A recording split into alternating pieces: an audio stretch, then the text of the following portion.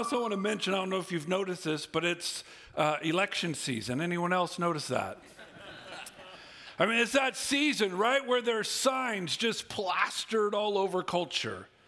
My mailbox is filled with postcards and posters and flyers. I'm even getting a lot of text this year, which is new for me. Like, I'm getting a lot of text now. And it's this season where we're watching football and advertisements come on. I mean, we're just inundated with messages of different individuals vying for our vote so that they could be our voice for culture. I mean, it's a powerful moment. And again, I want to encourage you and remind you as Christians, like, it's important for us to vote. But I was thinking this week, all these millions of dollars and millions of hours focused on getting the voice of the people centered on electing one person to be our voice for culture. It made me wonder, what would I say if I was given that opportunity? Have you ever thought of that? I mean, if you were given an opportunity to have a moment before Congress, what would you say? If some strange, weird conglomeration of events lifted your voice up above millions of others for you to address the brokenness and needs of culture, what would you focus on? Maybe you'd focus on border security. Maybe you'd focus on inflation. Maybe you'd focus on gas prices, equity and fairness in life. If you're given the opportunity to have your voice lifted up among everyone else's, what would you focus on? What would you say? That's what I love about the second part of Acts chapter 17, because that was a scenario that happened for the Apostle Paul. In the regular goings on in his life, the Apostle Paul suddenly found himself before the ruling authorities of culture. And of all the things that he could have mentioned, and all the concerns he could have addressed, Paul focused on one thing. If you want to know it, I want to invite you to join me in the book of Acts. Acts chapter 17. I'd like to show you what Paul focused on, in hopes that maybe it's something, A, you need to hear, or B, maybe we need to reorient our thinking, and maybe helping us remember what we should be focusing on in our lives today. Acts chapter 17, the book of Acts is the fifth book of the New Testament. We've been going through it, Acts chapter 17. If you find yourself visiting with us today, we're in the middle of the second missionary journey of the Apostle Paul. And Acts chapter 17, and this missionary journey has not gone well from the very beginning. I mean, it has been hard and difficult and challenging every step of the way. Even before the missionary journey began, there was a sharp disagreement. That's Bible talk for a huge brouhaha between Paul and his mentor Barnabas. As a result of that disagreement, there was a division between the two friends. And they ended up traveling in two very different directions. Barnabas went one way, and Paul went his way. This is the map that we've been following along, our second missionary journey. And thank you to those who thought it would be helpful for me to have a laser pointer. I'll try not to aim it at your eyes. But this second missionary journey, it started with difficulty and it continued that way. Paul began his missionary journey, and right here in the middle of the map, there's this time to where there was confusion. There was a lack of clarity on what God wanted Paul to do. Paul wanted to go one way, and the Holy Spirit blocked him. Paul wanted to go another way, and the Holy Spirit blocked him. I mean, Paul had these desires in his heart, and not once but twice God corrected him. And so in the middle of this map, in the middle of the journey, Paul had this issue where he was just wandering. He finally ended up at Troas, right here in the top of the map. I mean, he couldn't walk any farther. It was there in Troas where Paul had a vision of a man in Macedonia saying, come, bring the gospel to us. And so Paul did. After a time of confusion, Paul ended up in Philippi, right there on the top of the map. Paul was falsely imprisoned and beaten there. He continued on to Thessalonica. He was kicked out of there. Paul then went to Berea. He was kicked out of there. And I want to remind you something. Acts chapter 17, let's look at verse 14. Right after all this trouble in Berea, look at verse 14. Then immediately the brethren sent Paul out to go as far as the sea. Paul, the safest place for you to go is the middle of the ocean. Get on a boat and go. And Silas and Timothy remained there in Berea. Now those who escorted Paul brought him as far as Athens, receiving a command for Silas and Timothy to come to him as soon as possible. They left. So Paul finally lands in Athens. Athens was a great city with an amazing culture. It was the political and intellectual capital of the region. It was the historic home of Plato, the adopted home of Aristotle, and a number of other thinkers. Even more than its political importance and historic importance, it was a place of great beauty. And there's many people who think there is yet to be a city that has been built and developed that rivals the beauty and splendor of Athens. But among all its incredible history, historic importance and culture and architectural beauty, that it had become what once was a beacon of beauty had descended into irrelevance. Let me show you a verse. It's actually a little bit later in chapter 17. Look at how it describes Athens. It said, now all the Athenians and strangers visiting there used to spend their time in nothing other than telling and hearing something new. I mean, this once great city, right? That was the cultural beacon for the region. That was a city of importance for thought and philosophy. Had descended into this culture of just a bunch of old has-beens talking about what once was and once may be. Everyone talking about everything and accomplishing nothing. The once great and influential Athens had faded into a group of has-beens arguing about anything and everything and accomplishing nothing. Got me thinking this week, what would I do if I was in a culture like that?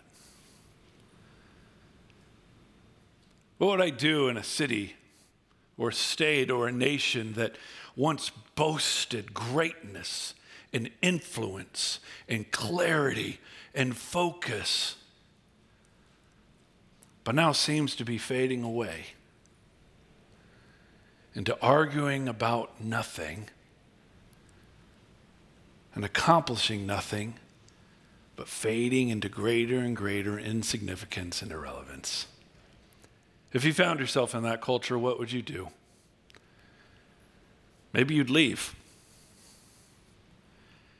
Maybe you just hide away with people that think like you and look up and say, come, Lord Jesus, quickly come. But that was the setting the Apostle Paul found settled in. He went to Athens, and the plan was to just sit there and wait for his friends. I'm sure the people from Berea that dropped him off said, Paul, please stay out of trouble. Just rest. It's been a hard trip. Paul's probably still healing over from the beating he took in Philippi. Paul, relax. We're asking you. Just stay in the shadows. Don't engage. Take a sabbatical and rest. But those of you going through the book of Acts with us, you know, Paul's never going to do that. Paul's centered into Athens, a city on the decline. And let me show you what happened to Paul Acts chapter 17. Starting in verse 16, it says this: Now while Paul was waiting for them at Athens, like Paul was doing his best, good for you, Paul. He's trying to stay out of trouble. He's trying to just keep his eyes down, don't notice anything, don't say anything. Paul's just doing his best, waiting for his friends. Paul was waiting for them in Athens. But his spirit was being provoked within him as he observed the city full of idols. That term provoked means that he was prodded to move by the Holy Spirit, that there was something that he saw that grieved the Holy Spirit so much that Paul couldn't just sit by and watch it happen any longer. He had to do something. I mean, Paul witnessed something. It just stirred him up, riled him up. It angered him. It angered the Holy Spirit inside of him that he couldn't sit on the sidelines any longer. If you notice what it was a city full of idols. Historians believe that around this time the city had roughly 10,000 people in it, and the city had roughly 30,000 idols. There's so many idols in Athens, they likely outnumbered people 3-1. They would line the streets of the marketplace. I mean, many people believe that there are so many idols that nearly every god made up by man through culture was given a place of honor in Athens.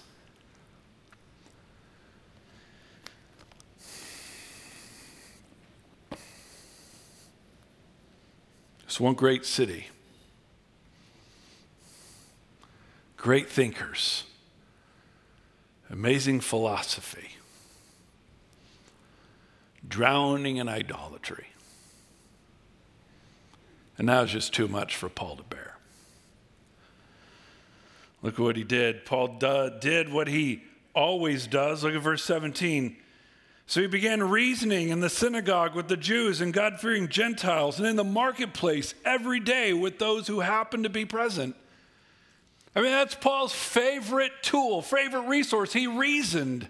That term reasoning describes give and take dialogue between people and Paul. Paul would make a statement of truth and then give people an opportunity to interact, to ask questions, to disagree. He reasoned, he dialogued, he was trying to open their eyes so that they might see the truth of Jesus as he does. He was reasoning with them in the synagogue, in the marketplace. Evidently, he was creating quite a stir. Look what happened in verse 18. And also some of the Epicurean and Stoic philosophers were conversing with him. The Epicurean, there are two main parties of thought in that culture. The Epicureans were a group that believed everything happened by chance, that there was no God, and if there was, it was a God that didn't really matter and didn't involve himself or herself in culture. They believed that their chief goal in life was pleasure, either physical pleasure or other forms of pleasure, such as peace and serenity in life. By the way, they didn't believe in an afterlife. They didn't believe in eternity. So there's no need for a resurrection and no reality of such. You had the Epicureans, you also had the Stoics. These people were pantheists, that all deities were part of one world God.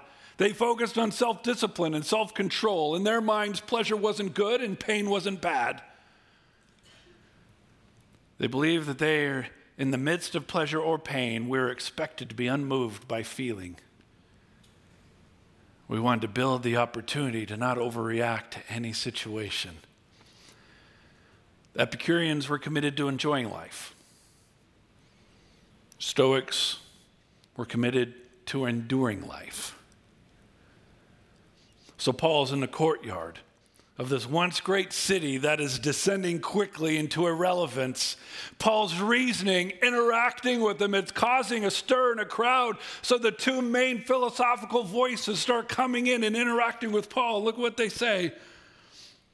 Some were saying, what would this idle babbler wish to say? Others would say, he seems to be a proclaimer of strange deities because he was preaching Jesus and the resurrection. The phrase idle babbler originally was used to describe a little bird as gathering sticks and twigs and seeds, but would later grow to describe a vagabond, someone who was peddling something they didn't fully understand. Paul was just a hobo, a bum, walking through town, taking advantage of simpler minds. That was what many people thought. So Paul began to just do what he does in Athens, and look what happens after it causes this stir and people are wondering what to do. Look at verse 20. It says, for you are bringing some verse 19, and they took him and brought him to the Areopagus. The Areopagus saying, may we know what this new teaching is what you are proclaiming, for you're bringing some strange things to our ears, so we want to know what these things mean. Areopagus, the term not only describes a hill that overlooked the marketplace of Athens, but the place the Supreme Court of this region ruled. I found this on the web. I'll just move on. I don't want to know what Siri found. The Areopagus, it's not only a hill, but it's the location for the Supreme Court. This Supreme Court oversaw religion, philosophy, thought, politics, like they were that ruling class, that ruling body of that culture in the region. All of a sudden, Paul finds himself being brought before the Areopagus, the rulers of that area. And by the way, this is a group that Socrates met with. This is the group that put the end to him. So I want you to be very clear. This is a big deal. Where Paul was brought before the government of this area.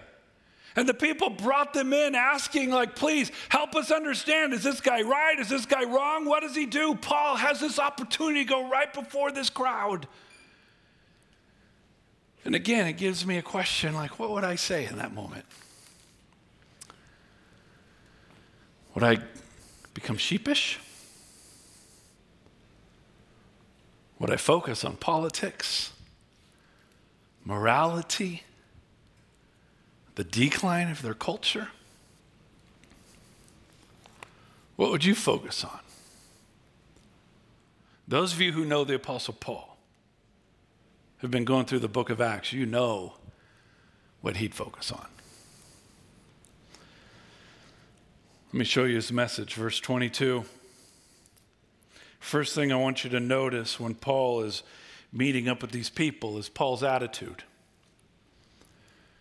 I want you to witness and think about how he's addressing this group. Or his voice is lifted among the thousands to where he's the one voice that this ruling counselor is listening to. This is what Paul says, verse 22. So Paul stood in the midst of the Areopagus and he said, men of Athens, I observe that you are very religious in all respects. For while I was passing through and examining the objects of your worship, I also found an altar with this inscription, to an unknown God. Therefore, what you worship in ignorance, this I proclaim to you. Again, I want you to remember, Paul has come out of 3 cities. He's been beaten and imprisoned. He's been kicked out of 2 other cities, and he's been called a bum by the main thinkers of this community. Man, if I was the Apostle Paul, I'd be going into this area on fire.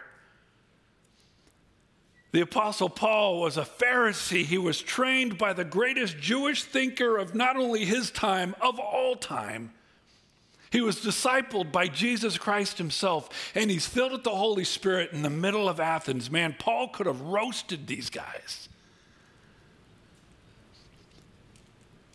But that has never been Paul's style, has it?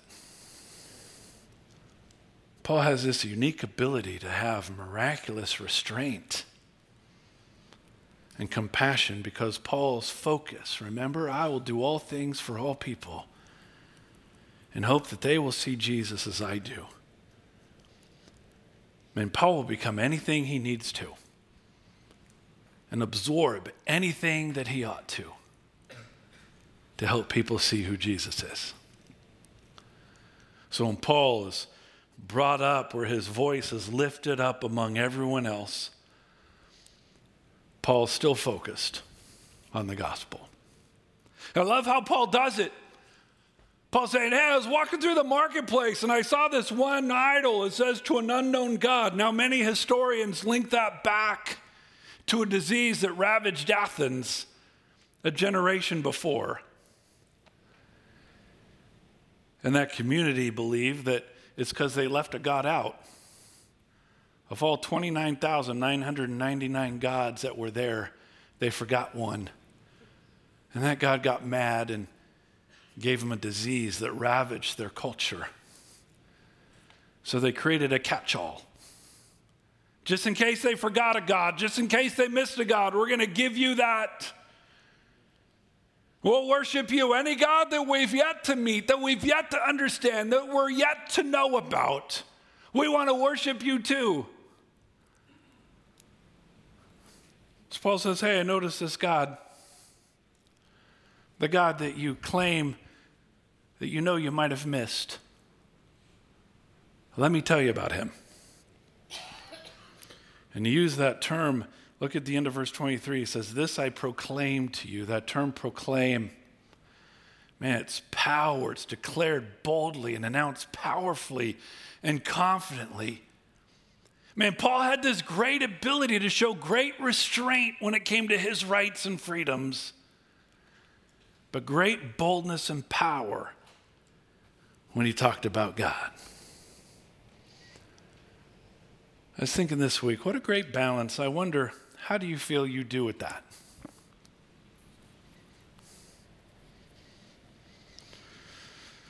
There's something the Apostle Peter wrote the early church in the midst of their struggles, in the midst of their persecution.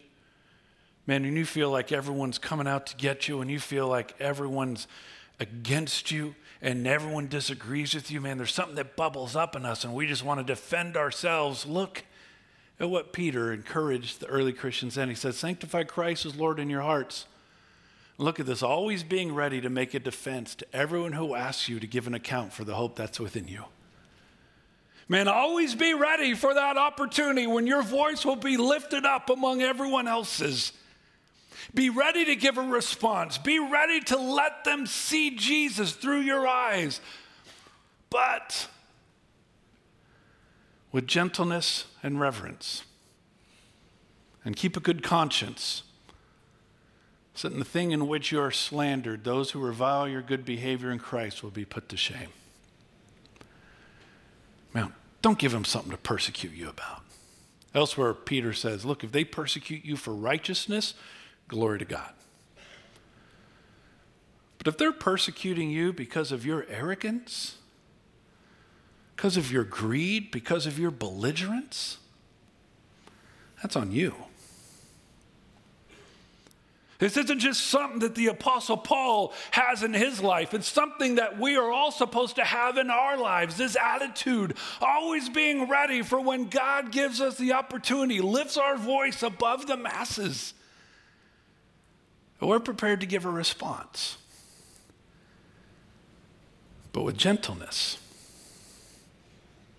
and reverence, respectfulness, recognizing that people are doing more than evaluating our words. They're evaluating our life and our tone and our focus.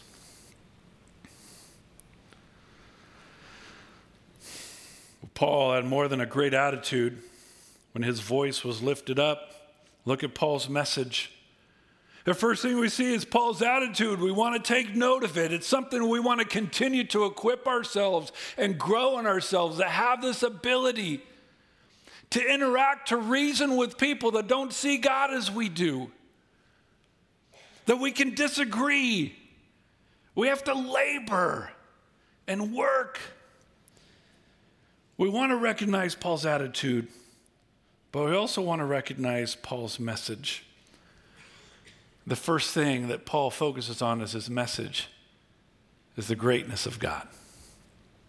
Look at what he says in verse 24. Paul says, look, I'm going to proclaim to you about this unknown God. I'm going to open your eyes. And look how he describes the greatness of God. Verse 24, he says that God made the world and all things in it. A term made, handcrafted, to manufacture, to cause to be, to construct something with one's hand. Interesting note, when the Old Testament was translated into Greek, this same word made that Luke uses in Acts is the same word used to describe what God did in Genesis 1. Paul begins proclaiming about God that they have yet to see. He says, number one, this God made everything. He handcrafted the world and everything in it. And as a result, look at this. Look at it. He says, he made the world and all things in it since he is Lord of heaven and earth. A term Lord, term used to describe ruler, master, owner of everything. Listen, you have 30,000 gods in your town. That unknown God, he's the one that made everything. He's the one who is the ruler, owner, and master of everything. He's the Lord of heaven and earth. I love this. He does not dwell in temples made with hands. Look, he doesn't live in what you made. You live in what he made. Do you see that? Look, God doesn't need you to build him a house. He needs you to recognize you're living in his house. Nor is he served by human hands as though he needed anything. Look at this. God made everything. He's the ruler and master and owner of everything. Look at the end of verse 25. He himself gives to all people life and breath and all things. That term gives. He's so great. He not only made everything, is master of everything, but he's the author of life. He's the giver of everything. Everything flows from him. Verse 26, there's that term made again. He made from one man every nation of mankind, handcrafted, manufactured from one man every nation of mankind to live on all the face of the earth. Look at this. Having determined their appointed times and the boundaries of their habitation. Determined. Term means that God decided, appointed, designated the boundaries of life. Man, Paul is describing God. He handcrafted everything. He is the ruler, master, and owner of everything. He gives life. He is the essence of life, of all creation. And he determines when life begins. He determines when life ends. That's his responsibility as one who made it, as one who rules it, as one who gave it. He determines their appointed times. Look at verse 17. Paul continues. Why is God doing all this? What's God's purpose? Look at verse 17. They would seek God. Man, not only is God so great, but he desires a relationship with you. He wants you to seek him. And look how he describes that seeking. I love it. That you would seek God, if perhaps they might grope for him. Grope, but just find someone who's in the dark, trying to find the light switch in pitch black. It's as if someone who is blind is finding their way down the street, unable to see where they're going, just trying to not bump into anything important. That you might grope for him, that you're seeking him, you're looking in the dark for him, you're so desperate to do it. You're searching everywhere for him, and you find him. And look at this. Though he is not far from each one of us, in all of God's greatness, he created, manufactured everything. He's the ruler of everything. He's the author of life. He's determined everybody's beginning and everybody's end. That is how great and splendid God is, and yet he wants a relationship with you. So bad that you're fumbling around trying to find him. Little do you know, he's right behind you the entire time.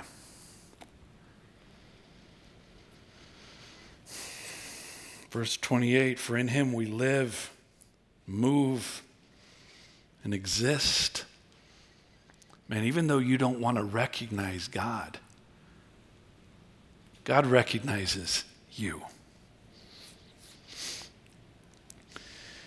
As even some of our own poets have said, we also are his children. Being then the children of God, we ought not to think that the divine nature is like gold or silver or stone, an image formed by art and thought of man. You want to know God? It's not by creating all these foolish images on the side of the street. It's not erecting temples and huge campuses. I love how the Apostle Paul said it in Romans. He said, for since the creation of the world, his invisible attributes, his eternal power and divine nature have been clearly seen, being understood through what has been made, so that they are without excuse. Paul's like, I want to make sure you understand the greatness of God. But he continues. Doesn't just want you to know the greatness of God. Paul said, God, in all of his greatness and splendor, wants a relationship with you. But listen, now is the time to act. Verse 30 says, therefore, having overlooked the times of ignorance, man, God's been patient. That's what Paul's saying. Look, in the greatness of God, who wants a relationship with you, man, he's overlooked a lot of stuff.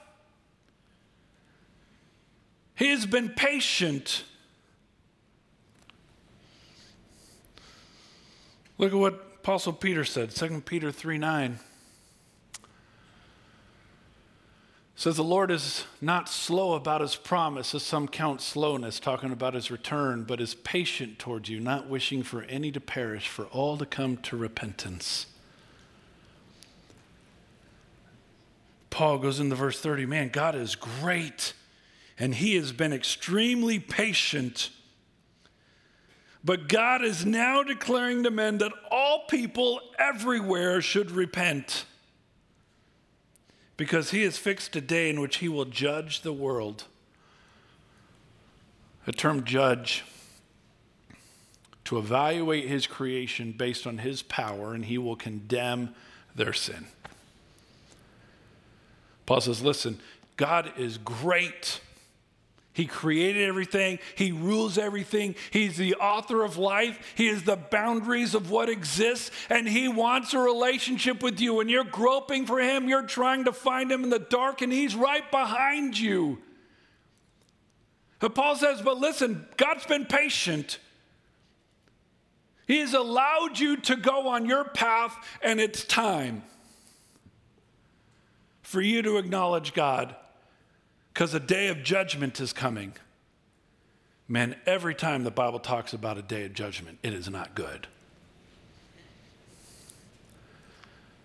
So Paul says, now's the time to repent.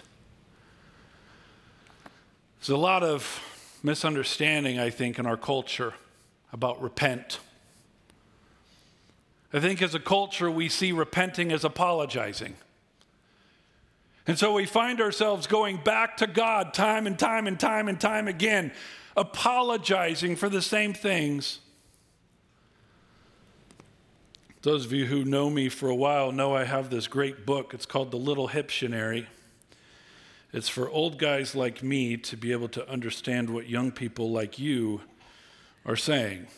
And I have a new one now. People on my staff have said that even my Hiptionary is too old. So now I have the Gen Z dictionary.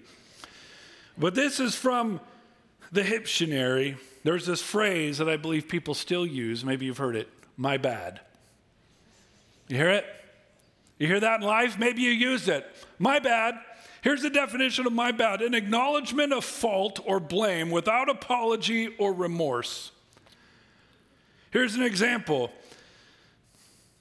My bad? Is that all you have to say after burning down my house?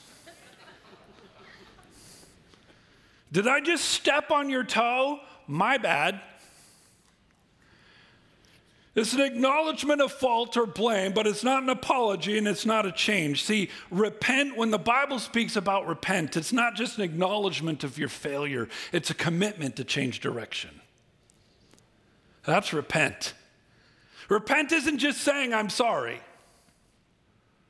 Repent is saying, I'm sorry, and changing direction. The Apostle Paul says, listen, God's great. He created everything. He rules everything. He owns everything. He manufactures all life. He ordains the beginning. He controls the end. He is the beginning and the end, the Alpha, the Omega. God is great. He is everything, and he's right behind you. And he's done waiting. He's been patient. It's time for you to acknowledge his existence, to repent of your arrogance, and change direction of your future. Paul says, time's ticking. The day of judgment has been set, and you are hereby on notice. Got me to thinking this week. Have you repented? I think we're a culture where we apologize. We're a culture where we apologize for things we don't even think we did, but for the sake of peace, we'll apologize anyway. Anyone do that? Okay, just me. We're a culture of apology, but we're not a culture of repentance, are we? Have you repented? Acknowledging your failure, committing to change your direction. I know some of you might feel like, Brian, there's just too much to repent of. Like it's pointless, Brian, I'm lost in this, I'm stuck in this, I'm a slave to this. So just in case, if there's anyone in here or watching online where you feel like repentance is impossible for you, let me tell you why it's not. So there's one last point to Paul's message. He wanted everyone to know the greatness of God and the coming judgment of God. But he also wanted people to understand the powerful grace of God. Look at what he says, verse 31. He has fixed a day, it is set, in which he will judge the world in righteousness. He will judge the world in righteousness. He will be fair. He will be honest. He will honor his word. Man, I don't know about you, but especially as I go into political season, I don't know who to trust. Do you? I feel like everyone will say anything for the privilege of having their voice lifted above everyone else's. Paul says that's not God. God judges in righteousness, in truth. He is fair. He will honor his word. He will judge the world in righteousness, but Paul's not done. Through a man whom he has appointed, having furnished proof to all men by raising him from the dead.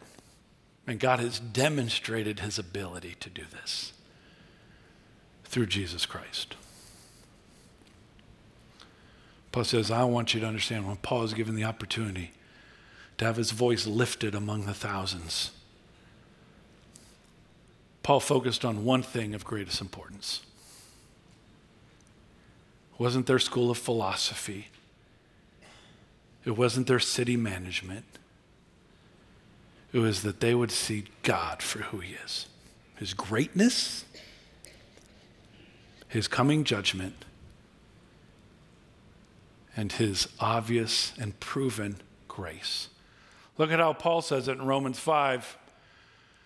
Therefore, having been justified by faith, we have peace with God through our Lord Jesus Christ. I mean, you have peace with God. And it's not just an absence of hostility, it's a contentment, it's a fulfilled relationship. In Hebrews, when you have that peace, you can go boldly to the throne of God, confidently that he'll hear you. Look at what the Apostle John said, 1 John 1:9, if we confess our sins, he is faithful and righteous to forgive us our sins and to cleanse us from all unrighteousness. When Paul was given the opportunity to have his voice lifted among the thousands of that city, Paul focused on one thing, declaring the gospel. Man, everything else is going to burn away, but not their souls. Paul's focus is that they would see God as greatness, understand his judgment, and respond to his grace and mercy. As we wrap up, let me then show you Paul's impact. Here it is, verse 32. How'd it go, Brian? Is this another place where Paul's going to get beaten, stoned, imprisoned, chased out of town? Look what happens, verse 32. Now when they heard of the resurrection of the dead, some began to sneer. Some scoffed, joked, snickered at what Paul said. Big biblical but right there. But others said, we shall hear you again concerning this. Hey, Paul, we want to talk more. We're interested on what you're saying. We need more information. We want more dialogue. We're not ready to write you off, but we're not ready to commit our lives either. And look at verse 32 or 33. So Paul went out of their midst. Big biblical but right there, verse 34. But some men even joined him and believed, among who also were Dionysus, or Areopagite, and a woman named Damaris, and others with them. When Paul had a chance to address the leaders of culture, it's important to notice what he shared. He didn't focus on their broken culture, their empty reasoning, or the decline into oblivion. He focused on the greatness of God. He focused on the pending and coming judgment of God and the obvious and powerful grace of God. Some joked and wrote him off. And maybe some of you are here writing him off. Some wanted more dialogue. Some wanted to know more. And maybe you're here saying, Brian, I need to learn more about what this is. And others of you might be here, ready to believe, ready to devote your life to Christ. Might I give one more option for response? Because I think there's many of you here that say, Brian, we've already done that. We've repented, we believe, we're right with God. Then can I ask, are you committed in your heart to focus on the one thing that truly matters in life? To using every opportunity and being ready for when God lifts your voice among the thousands of others, you'll be ready to give a response for the hope that's within you, yet with gentleness and reverence. Let's pray. Jesus, as a church, we're here today because we believe in your power. God, many of us are here because we believe in your power of forgiveness. God, we have repented and given of our lives to you. God, we have committed our futures to you. And God, our desire is to be a bold and powerful reflection of your grace and your truth in our culture today. God, there are great similarities between Athens and our culture now. So God, I pray you give us the boldness of Paul in our lives. God, give us restraint. But God, give us courage to proclaim your truth as well. God, I pray for people who are here that have yet to see you as I do, that are still buried in their sin, that are still drowning in their guilt and shame, who have believed that maybe you're around, but you have nothing of desire for them. God, may you open their eyes that they can see you as I do. God, even today, may you give them the humility they need to repent, to confess their brokenness, and commit their lives to live towards you as well. And Jesus, I pray that you would hear them and respond as you've promised. You'd forgive them of their sins, that you'd cleanse them of all unrighteousness, that you'd restore their hearts and renew their lives. And Jesus, may you fill them with the Holy Spirit as you've promised, that will lead them and guide them in paths of righteousness for your name's sake. And God, may you give them peace today, a peace that's beyond human comprehension, as they learn to trust you, to know you, and to walk with you the rest of their days. God, we ask you continue to make yourself evident to our culture, and they might give their lives to you. Pray everything in Jesus' name. Amen.